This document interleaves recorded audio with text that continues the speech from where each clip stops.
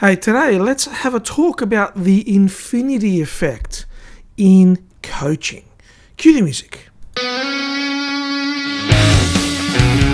You're listening to the Naked Mindset Podcast. My name is Chris Lianos, and I'm going to help you expose and blow up the unconscious patterns holding you back from success so you can get what you want. Now, let's get on with the show.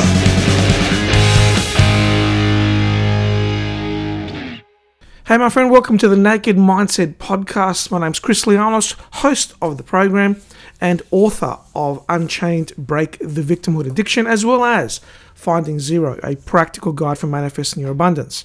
I'm the creator of multiple mindset training events. And the purpose of today's episode is to give you an insight on what I call the infinity effect within coaching. And this is all about you as an aspiring coach. This is all about you as someone who is going out to help other people. And there's this phenomenon that you really need to know early on. I wish I'd known this early on. It would have saved me a lot of heartache.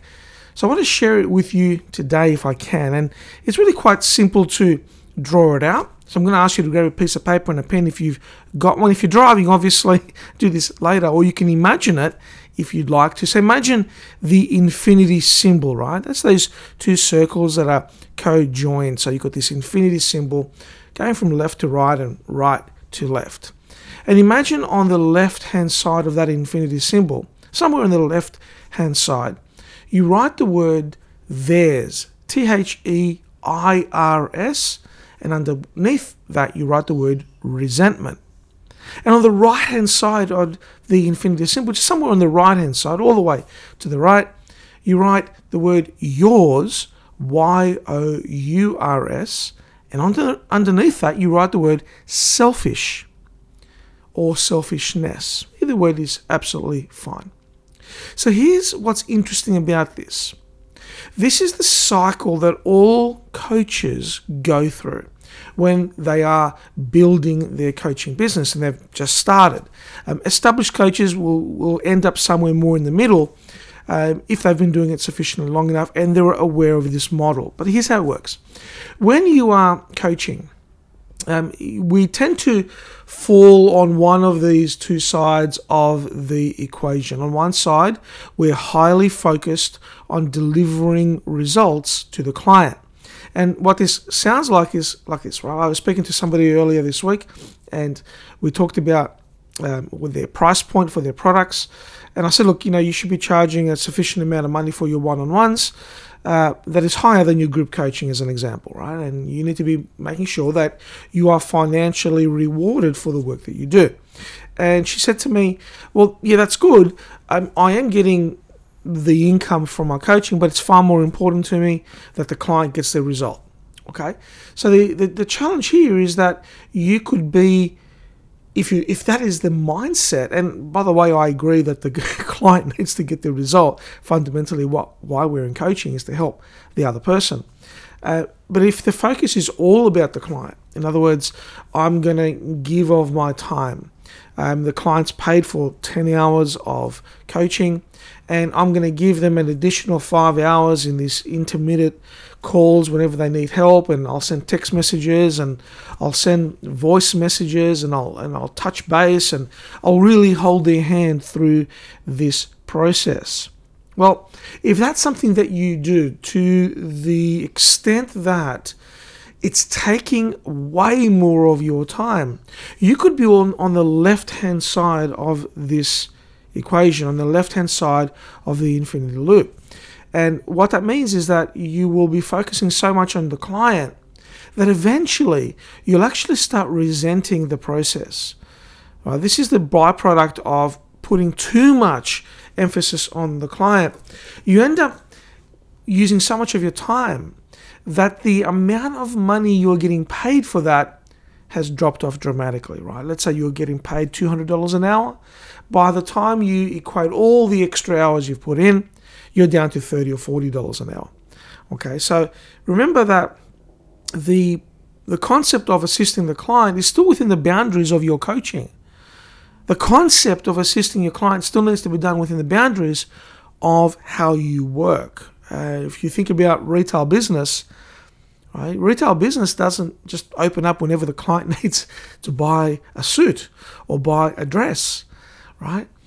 Retail business has hours of operation. We might call them boundaries. We open here, we close here. They're boundaries. We accept those boundaries, which is why we line up. If the new iPhone comes out or you want to go and get a new product, you go during the trading hours. And if the product is a high demand product, you might even line up before the shop opens. But you don't ring up the owner and say, hey, you know, I'm really struggling and I need to get the product earlier and can you open your shop? They're the boundaries. I encourage you as a coach, as an aspiring coach, a brand new coach, thinking of going into coaching, even an established coach, I encourage you to take on that model. Now, the opposite side of the equation, because of course there's the opposite side, is where it's all about you and not really the client. And this sounds like this. Well, you know what? I'm going to see this client and I'm going to charge them a lot of money and I'm only going to give them exactly what they asked for. And yeah, that will make sure that I don't sort of cross the bridge or make them feel bad. But they're not going to get anything else. It's all about me. How many more people can I see to reach my financial goals? And the client is just a way for me to get to my goals. That's the opposite side of the equation, right? What that feels like in practice is you could be in a coaching session and you're in the last moments of the coaching session. The client gives you something or says something to you which is, you know, really, really important. And you end the session, you know, in the 3 minutes that you got left. And let's assume that you've got no other session afterwards. You could have gone over, but you're like, nah, I don't think so. The client's only paying me for an hour. I'm giving them exactly 60 minutes. And I know that what they shared with me right now is fundamentally huge for them, but now the session's ending, right? That's where you are on the right-hand side of this infinity loop, and it's all about your goals, and the client could feel that you're quite selfish. That's not going to promote long-term client retention, right? Clients aren't going to come back when they feel that your boundaries are so strict that it doesn't really matter what they say to you. That could be in tears, that could be a breakdown, and you end the session. Now, I'm not suggesting there's very many coaches out there that do it that way, and I'm certainly not suggesting that you are doing it that way. However, it's something for you to be aware of because you could be closer to that side without realizing it. So the two sides again. On the left-hand side, we're focusing all on the client's goals. We'll end up building resentment for the business, for the clients. On the right-hand side, we're focusing all on our goals as the coaches, and that'll come across as quite selfish or have selfishness. So where's the happy medium? The happy medium is obviously somewhere in the middle, where you're balancing it out, right? Some sessions you might allow to go over because it's necessary, and some sessions could even finish earlier because you're done. Now, I've done that with clients. I've had clients where an hour session has gone an hour 20, an hour 30 because it was necessary.